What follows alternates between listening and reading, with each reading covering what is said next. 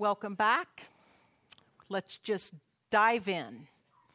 It was the summer of 1996, and I was single. I lived in Portland. I worked there, and I was in my office. I was also in seminary there, so I was in my office, and the phone rang, and when I picked it up, it was my gynecologist's office. And they said the doctor had to leave town in an emergency and they would need to reschedule me like a month or two down the road. And I said, oh no, my insurance is changing and I really wanted to get that appointment taken care of before insurance changed. And the woman on the other end of the phone said, well, if you're willing to see anyone in the practice, we can see you tomorrow. And I said, I don't care. Big mistake. So I wake up the next day, I get ready, and I go in, and I'm waiting, reading a magazine, and they call my name. I go back.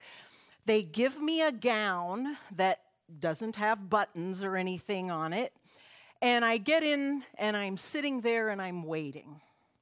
And the door, you know, that knock, knock, knock, they want like you can do anything else to be ready. And the doctor walked in, and I'm sitting there, and he looked at me, and he said, did you and I go to medical school together? And I said, no, but seminary together. You know that photograph that the man took? There are other things that men don't get that women would want.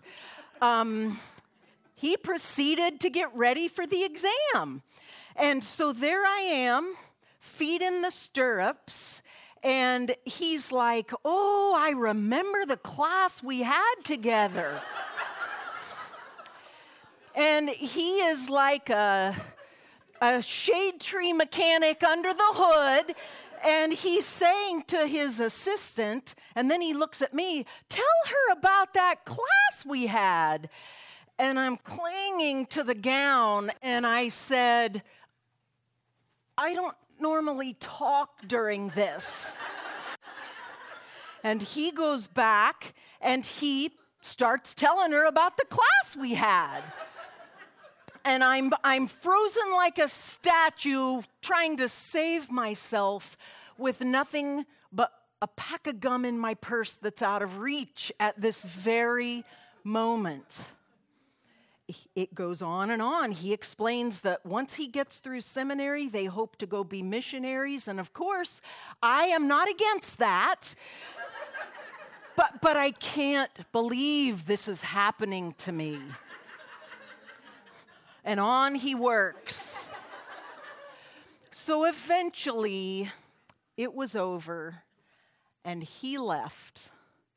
And I assured myself that no one else that I knew or didn't know was in the room. I got my clothes on. I collected myself. And I opened the door and began that long walk back down the hallway to the lobby. And when I was just steps from the lobby door, he came out of an office and looked at me and smiled, and he said, was that awkward for you? I just continued to slink my way through the lobby, and I didn't look back.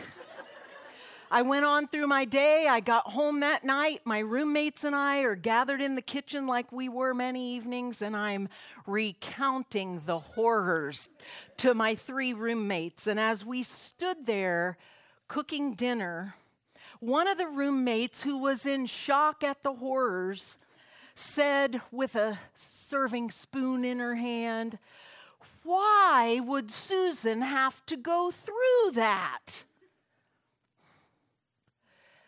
Those stories that leave us asking why.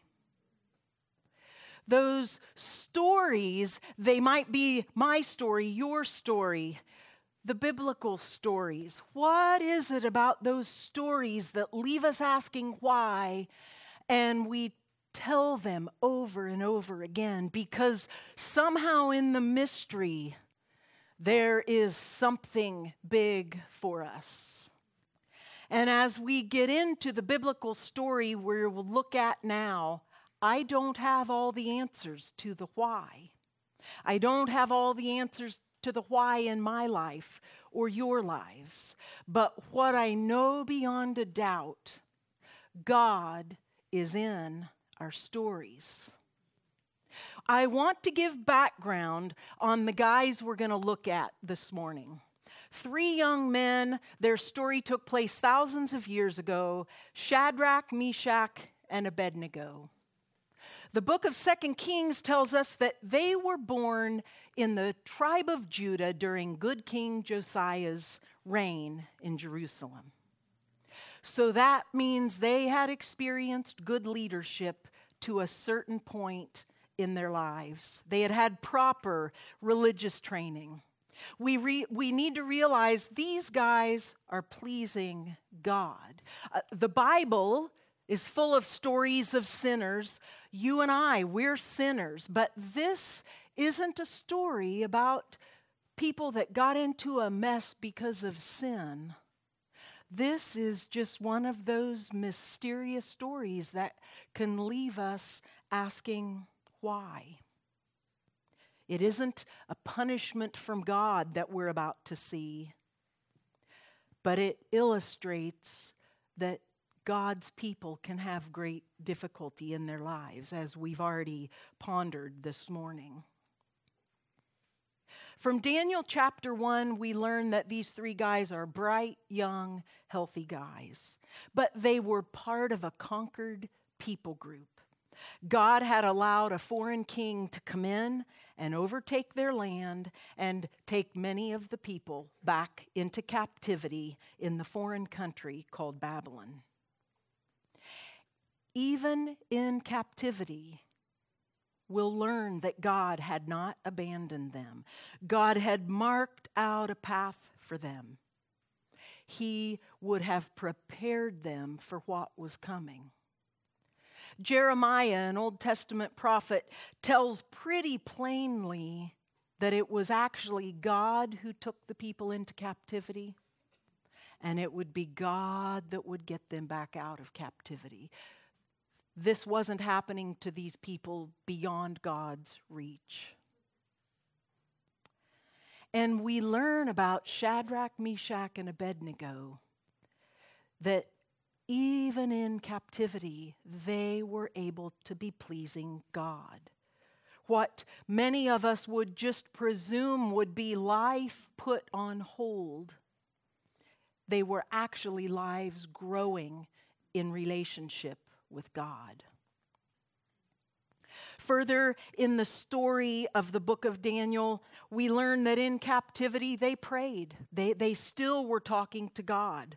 We learn that God didn't do things for these guys just because they were wiser or better, but He just desired to reveal things to them, to have affectionate relationship with them. We know in the captivity they had to wait at times. Things weren't just handed to them on a silver platter.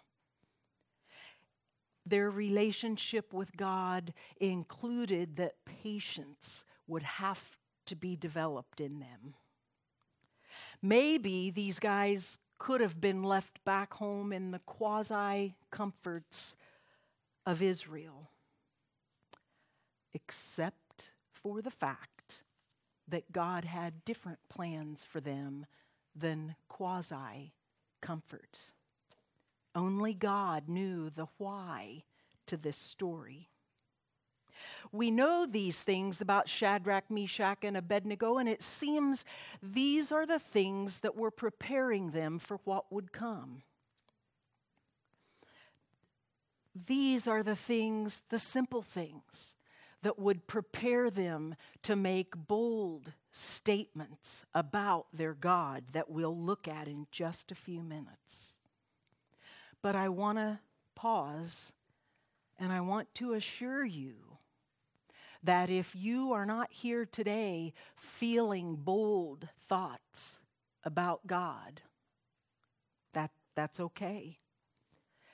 He longs to be in relationship with you.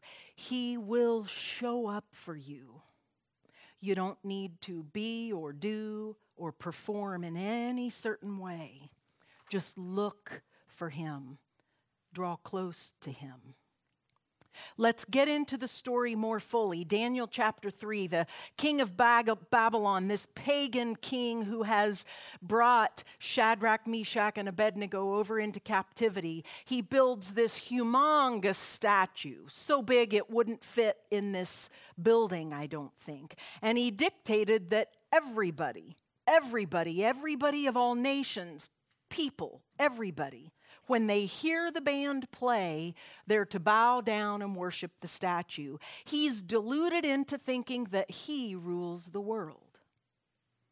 And he wanted everybody to know it. So the rule was when the band plays, everybody bows down. And the text at first tells us when the music started, everybody did bow down. But in Daniel chapter 3, verse 8, we see these guys come on the scene, and it tells us they informed on the Jews. So now we'll pick up in Daniel chapter 3, verse 9. They said to King Nebuchadnezzar, "Long live the king. You issued a decree requiring all the people to bow down and worship the gold statue when they hear the sound of the horn, flute, zither, lyre, harp, pipes, and other musical instruments. That decree also states that those who refuse to obey must be thrown into a blazing furnace. But there are some Jews, Shadrach, Meshach, and Abednego, whom you put in charge of the province of Babylon. They pay no attention to you, your majesty. They refuse to serve your gods and do not worship the gold statue you have set up." This was nothing but a plot to bring down Shadrach, Meshach, and Abednego, these guys that had been living faithful lives to God. They had refused to bow to the statue, and the informants say, "Hey, you made the rule." They refused, and then they kind of reminded what the king had claimed he would do. And I just think the informant probably had slime dripping off his tongue when he said, "They pay no attention to you, your majesty. They refuse to serve your gods and don't worship the gold statue you have set up." So then in verse 13, then Nebuchadnezzar flew into a rage and ordered that Shadrach, Meshach, and Abednego be brought before him. When they were brought in, Nebuchadnezzar said to them, "Is it true, Shadrach, Meshach, and Abednego, that you refuse to serve my gods or to worship the gold statue I've set up? I will give you one more chance to bow down and worship the statue I have made when you hear the sound of the musical instruments. But if you refuse, you will be thrown immediately into the blazing furnace, and then what God will be able to rescue you from my power." The king flew into a rage. He called in these three guys. "Is what I'm hearing about you true?" And then there was no opportunity for them to respond in any way. At least the text doesn't give us that there was any space. And he just said, "I'll give you one more chance. Bow down and worship, and if you refuse, I'm going to throw you into the blazing furnace."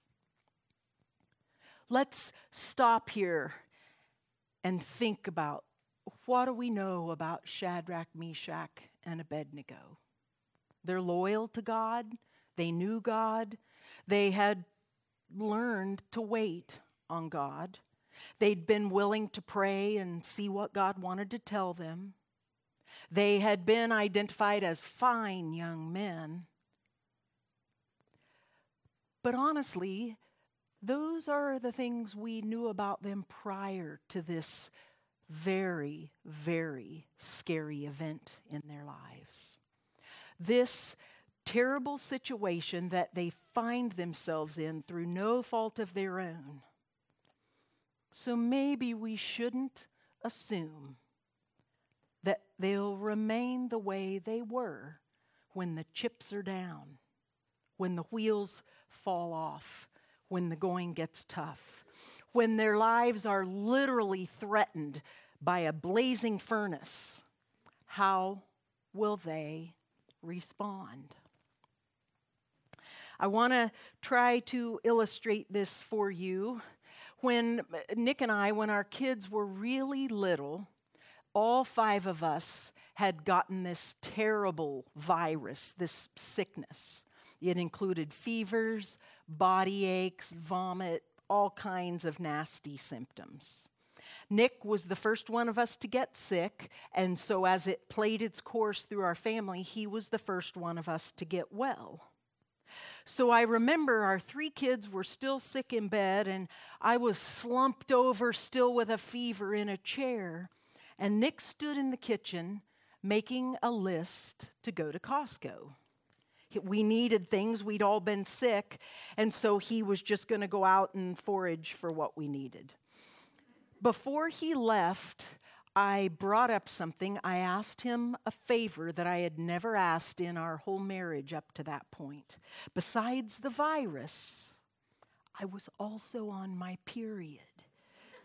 And I looked at him through feverish eyes, and I said, "Darling, would you be willing to get me some maxi pads while you're at Costco?" He looked back at me with an awareness that he knew I believed his marriage vows were tied to this. He said, "Darling, I'm a broken man. I'll do whatever you want me to do." So Nick left for Costco, and I slumped back over in my chair, and not much time had passed, just the amount of time it would have taken Nick to drive to Costco. The phone rang. I saw on the caller ID that it was Nick. And he began in these urgent tones to tell me that he was in the hygiene aisle at Costco. He said, "When I told you I would get these for you, I didn't know how many options there were going to be." I could tell he was pacing back and forth. He comes from generations of pacers. I could tell that he was nervous. I could tell there were other people around, and he was embarrassed. And then in what seemed like a stage whisper, but it was yelling in my ear, Nick urgently said, "Darling, what are wings?"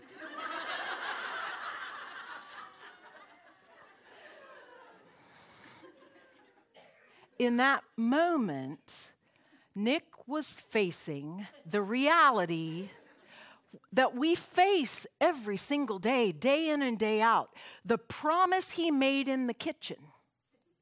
Would he be willing to keep it when the burner got turned up in the hygiene aisle at Costco? Now, that's a funny story. But here's the point.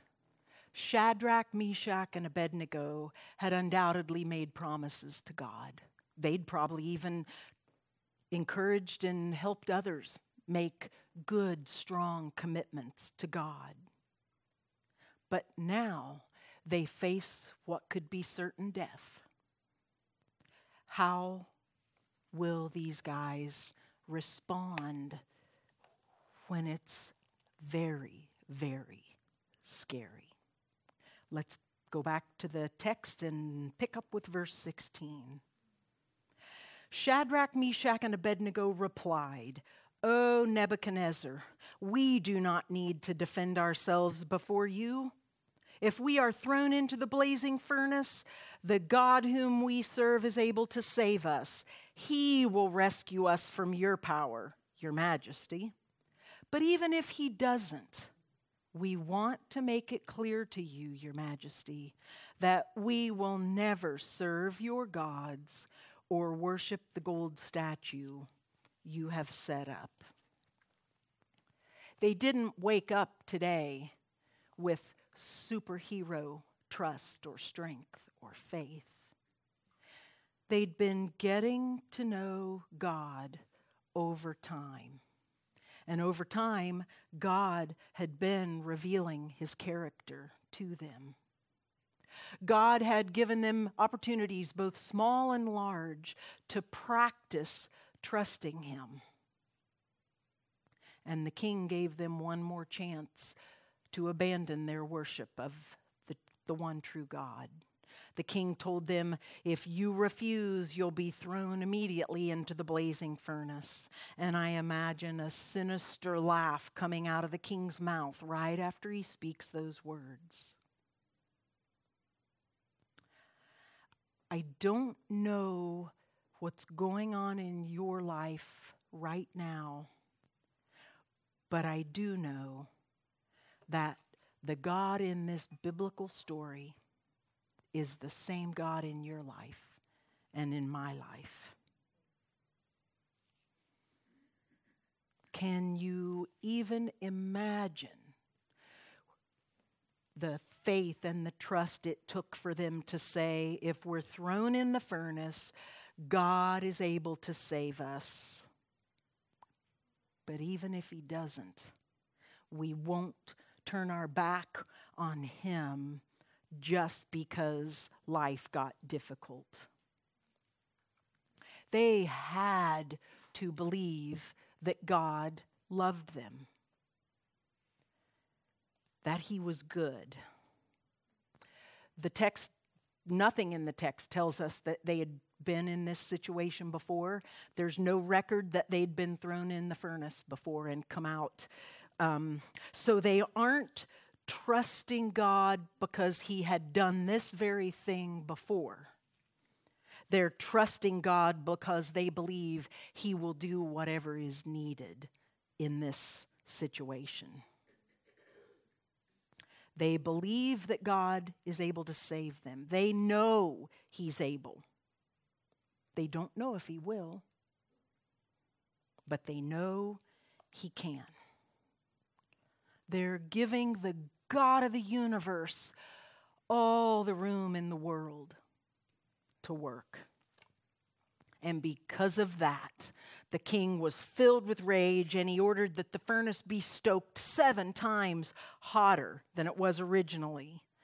And as Shadrach, Meshach, and Abednego stood there watching, what would have been going through their minds and their hearts? Let's ponder it for a minute. Let's imagine what might have been the thoughts and feelings they were having. Let's imagine what it would have been like to be there, to be them. This isn't a story they're reading. It's their lives. For them, it unfolded in real time, 1 minute at a time. They don't know how the story ends as they stand there, as the heat of the furnace just got stoked hotter. What if Shadrach was comparing himself and his situation to the friends he knew, or to his cousins, or his siblings, or his brothers? What if he was thinking, why me? Why not them? Why does this always have to happen to me? He's only human, and the furnace is really hot. And what if Meshach was standing there paralyzed by fear? He had every right to be. Maybe he had a girlfriend lined up that he was going to marry soon. Was she there watching? Was his heart racing? Were his palms sweating? Was he able to speak? Could he even breathe?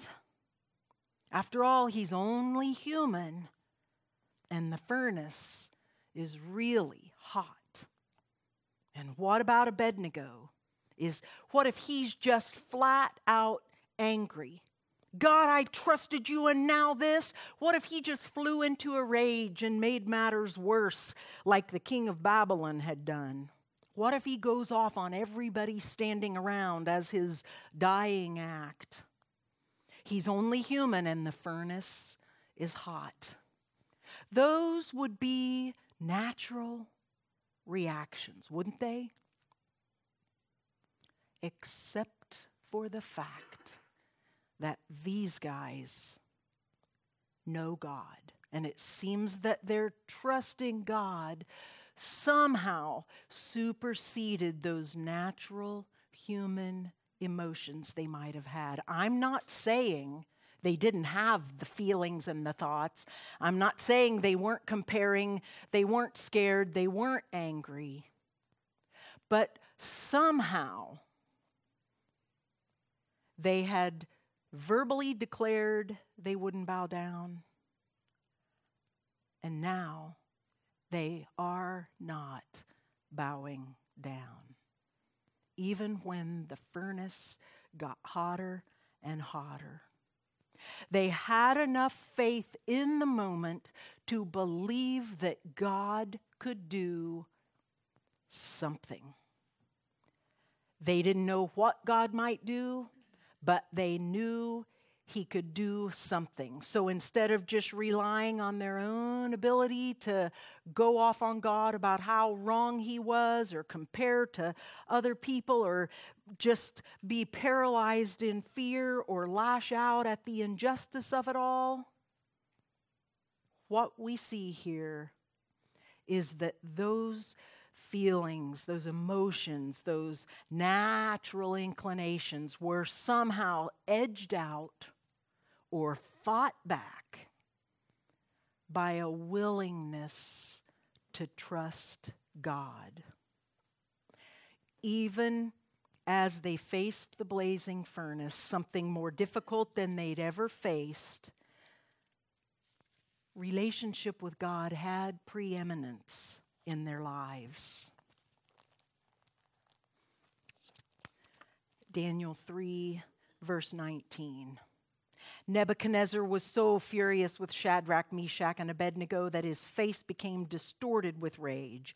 He commanded that the furnace be heated 7 times hotter than usual. Then he ordered some of the strongest men of his army to bind Shadrach, Meshach, and Abednego and throw them into the blazing furnace. So they tied them up and threw them into the furnace, fully dressed in their pants, turbans, robes, and other garments.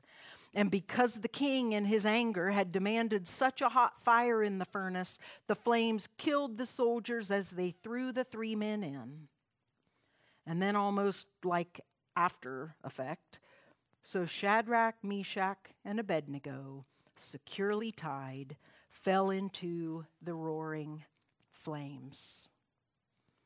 They were tied up, thrown in, and the men who threw them in died instantly that it was so hot. Did the people in the crowd start to walk away? Did the king give that sinister laugh again? Did their mothers fall to the ground weeping? The text doesn't give us answers to any of those questions because it hardly seems that there was time to even notice. Verse 24. But suddenly, King Nebuchadnezzar jumped up in amazement and exclaimed to his advisors, "Didn't we tie up 3 men and throw them into the furnace?" "Yes, your majesty, we certainly did," they replied. "Look," Nebuchadnezzar shouted, "I see 4 men, unbound, walking around in the fire unharmed, and the 4th looks like a god." Then Nebuchadnezzar came as close as he could to the door of the flaming furnace and shouted, "Shadrach, Meshach, and Abednego, servants of the Most High God, come out, come here." So Shadrach, Meshach, and Abednego stepped out of the fire. Then the high officers, officials, governors, and advisors crowded around them and saw that the fire had not touched them. Not a hair on their heads was singed, and their clothing wasn't scorched, and they didn't even smell like smoke. There was a 4th man in the fire, and all 4 of them were walking around freely, unharmed.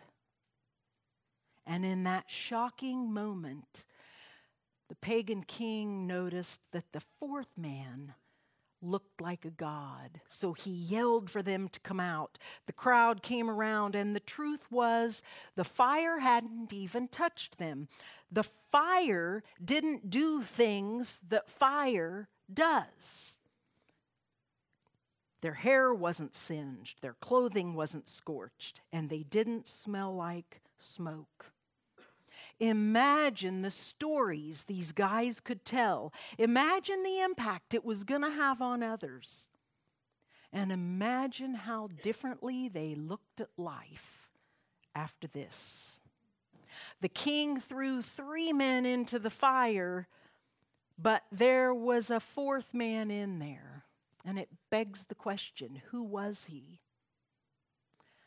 I am willing to bet that Shadrach, Meshach, and Abednego just recognized him immediately. Many biblical scholars describe the 4th man as the pre-incarnate Christ. The angel of the Lord, he's sometimes called. This is Jesus come to earth ahead of his own birth. The Bible doesn't describe to us that this happened very often, but when it did happen, it was because the situation was so dire that the only way for the situation to be taken care of was if Jesus would come and intervene. The situation was dire, but they knew God was capable of doing something. They didn't have a clue what he might do, but they believed he was capable. And it turns out they didn't go into the fire alone. Jesus got off of his heavenly throne where he'd been for all of eternity past, and he came down to earth ahead of his own birth, and he entered into a furnace with his people. Think about Shadrach, Meshach, and Abednego on that day. They had made a commitment that they wouldn't abandon God. And when that commitment was pushed to the max, when these ordinary human beings were pushed to the max, God showed up beyond the max. And it was only possible after they were thrown into the fire that they were able to experience God with them in the fire. It was only after they were thrown into the fire that they would be able to experience God with them in the fire. Jesus loved these guys, and he came to earth ahead of his birth. Who did they even know him to be after this? Maybe the better question to ask, what would they have missed out on if they hadn't gone into the fire? They would have missed out on Jesus coming into the fire with them.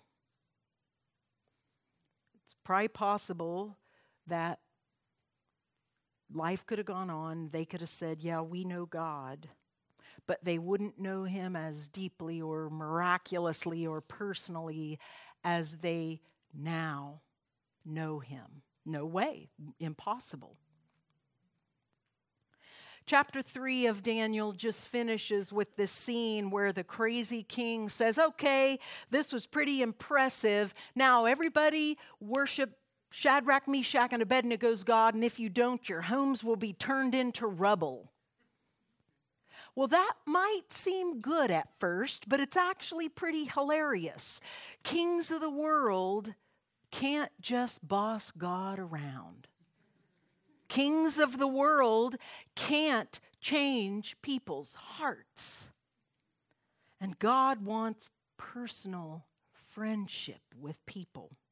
Heart connection with you and with me. And he's even willing to go into the fire with us in order to foster that friendship. I'm guessing that none of you have ever been thrown into a blazing furnace. I have never been. But I believe it's easy to say that most of us, actually all of us, will face those situations where the burner is turned way hot, where the situation is so fiery to us that the only option we will have, and the best option, is to see what God will do.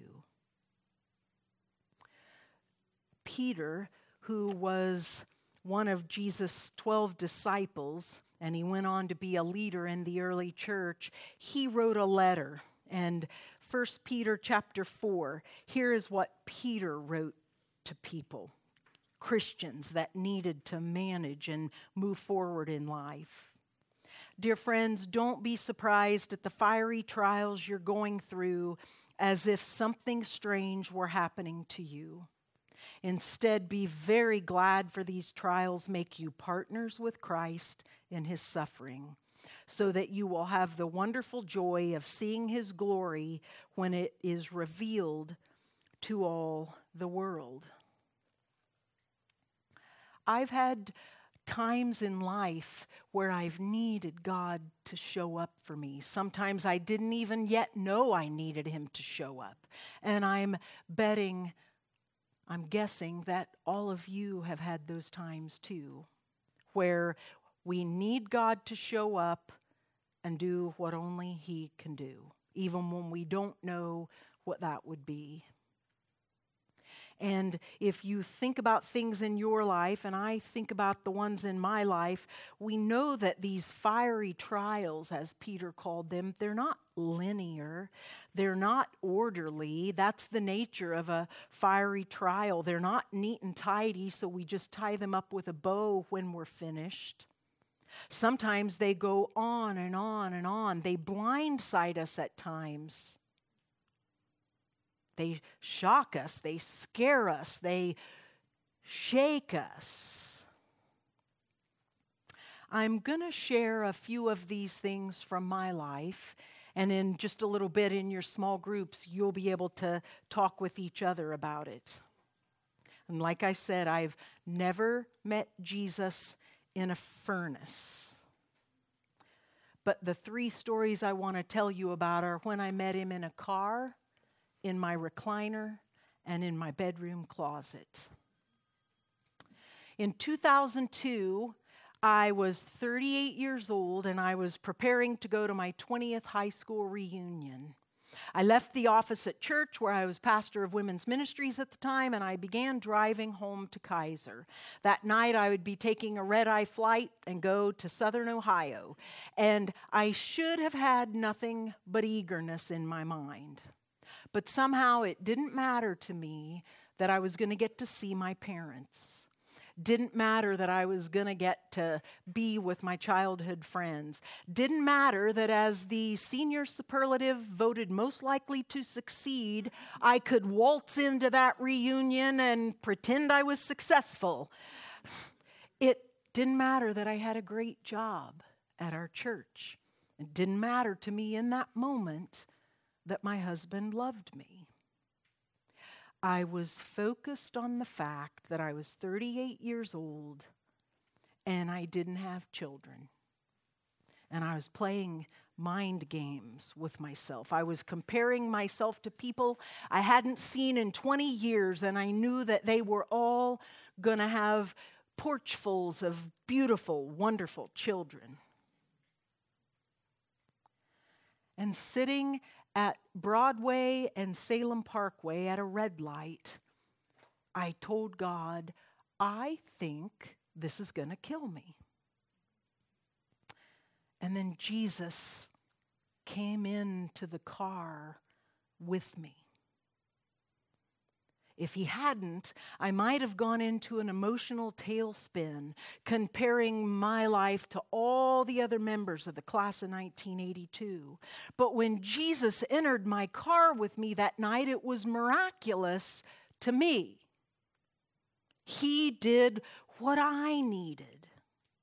On that drive from church to Kaiser, by his Spirit, he entered my thoughts. He filled my mind, he entered my emotions, and he assured me that he held my life in his hands. And he gave me something far more meaningful that night than children. He gave me himself. He loved me more deeply than I had ever experienced. I was comparing myself to others, but I met the incomparable Christ at the intersection of Broadway and Salem Parkway. Jesus in my car that night moved me from comparison games to contentment that was only available to me by his power. Jesus assured me of his love for me that night. Childless me, struggling me, the me that I was right then and there.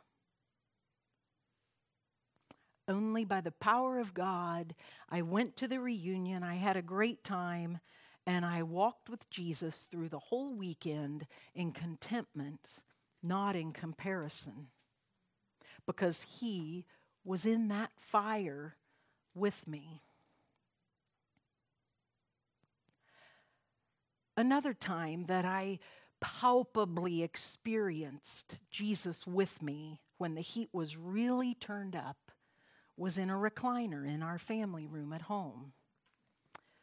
4 years after that class reunion, through miracles, I had gotten pregnant and had our daughter Sarah.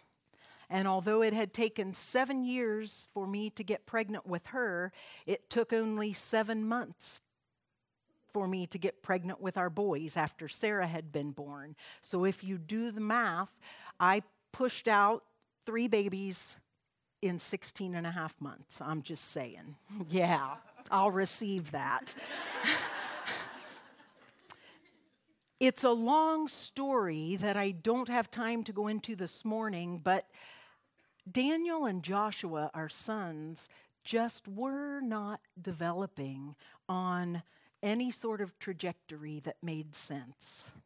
It wasn't immediately something that Nick and I could put our finger on, but over time, we knew that our boys weren't developing like they should be. We read books, we talked to our doctor, we prayed, we wrestled, but it came to a head for me one day when Nick was at work and the 3 kids happened to be napping all at the same time.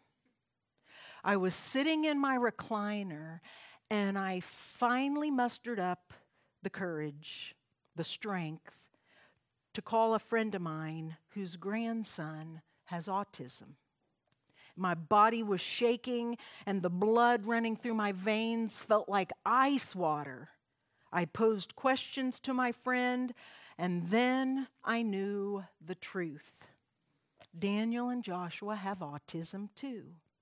A really significant form of it. I didn't tell my friend on the phone that I had reached that conclusion, and I don't remember the rest of our conversation. But what I remember is that while I sat there in grief, like I'd never experienced before, Jesus, God's one and only Son, was in the recliner with me. He just enveloped me. He took me and my fear into his hands, and he held me in the fear while I could catch my breath. If I hadn't been scared that day, I wouldn't have needed Jesus.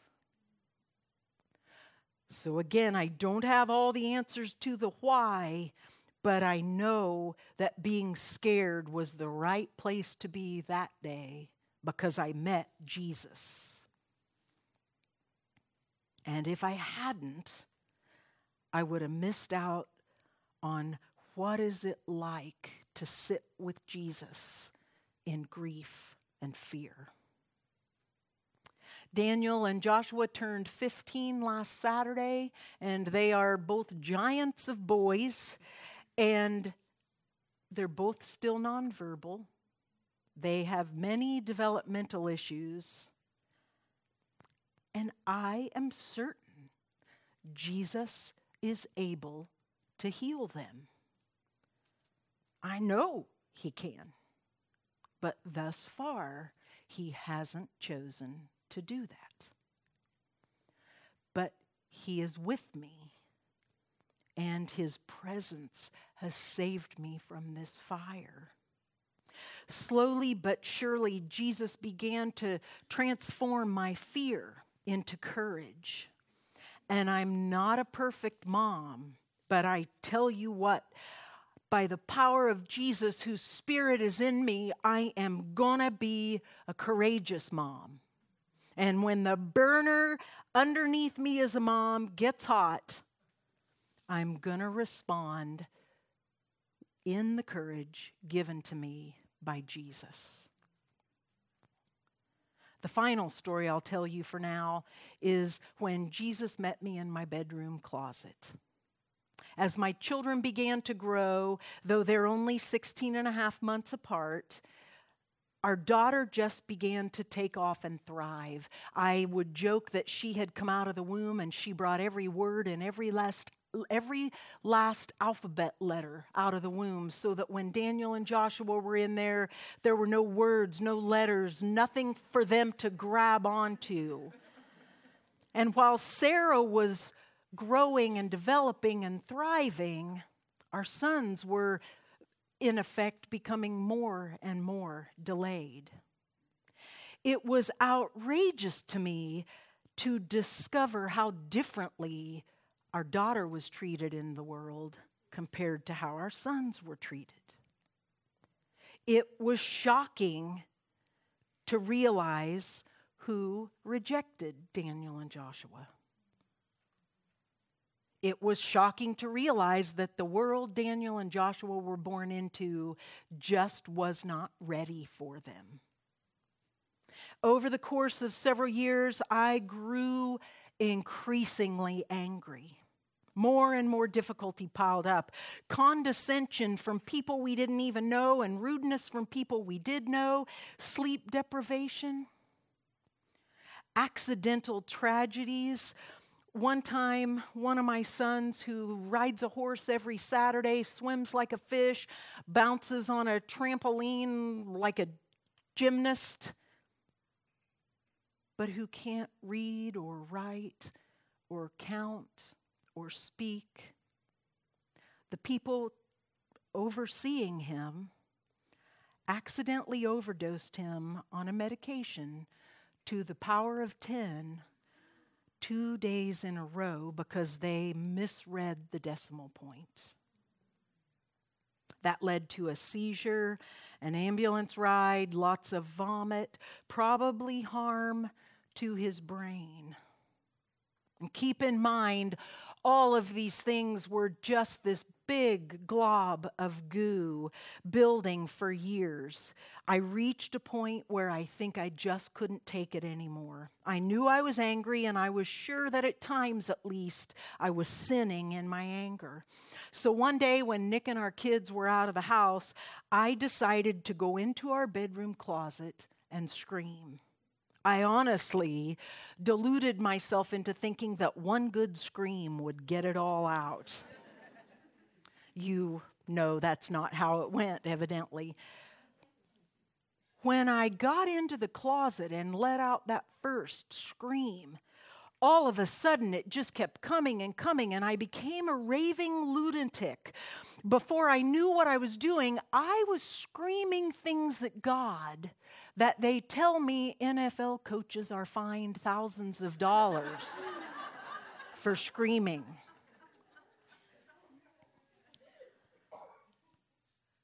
And then what came out of my mouth at God stopped me in my tracks. I am not kidding.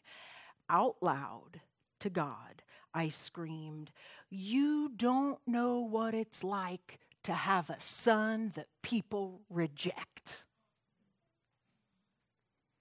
I had just shouted the stupidest thing anyone could shout at God. You can imagine the silence that followed. God didn't need to say anything back to me. I'm not saying he was afraid of me, but he didn't need to say anything back to me. He demonstrated his love for me in that moment. He demonstrated his presence with me in that moment by just letting me be with him in the silence. And I was safe. I was safe in that silence. Of course, God knows what it's like to have a son rejected. People have been rejecting his son Jesus for 2,000 years. My tirade in the closet that day proved to me that even in my intense anger, Jesus was willing to be with me. I'm not suggesting that Jesus enjoyed the tirade. But even screaming at him didn't deter him from his commitment to be there with me and do for me what I needed. He wanted me to know at the core of my being, yes, Susan, I know what you're feeling. I know what you're going through. And what he would do in the fire for me was far more important than what I might try to do on my own. Pretty soon after the fiery closet tirade, as it's become known, I was motivated to go see a counselor, and for like more than a year, I saw a counselor. And I began to work through the pent-up things that were in me and bothering me. I needed to learn to forgive people. A lot of my anger was caused not by what someone else had done, but by the unforgiveness I was harboring inside. And as I worked with a counselor, my anger could be turned to sadness. And I began to learn something life-altering. In anger, I felt powerful. And a powerful mama don't turn to God as readily as she should. But in sadness, I felt weak. And in my weakness, I knew I needed God. And this process for me opened a doorway for Jesus to be fully present with me in the greatest difficulty I'd ever faced. When I welcomed him into that fire, he turned my sadness into peace, the peace that only he can bring. Not a temporary peace, not a cotton candy, fluffy, pretty type of peace, but a fully developing, overwhelming peace. The God of the universe is with me, peace.